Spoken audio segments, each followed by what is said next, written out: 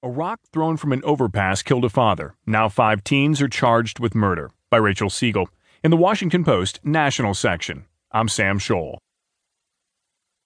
Kenneth Andrew White was riding in the passenger's seat of a van on Interstate 75 outside Flint, Michigan last Wednesday when a 6-pound rock sliced through the windshield, striking him in the chest and head, police said. The 32-year-old construction worker was pronounced dead at a hospital. He was a good man and a good father. Amy Cagle, his fiancée.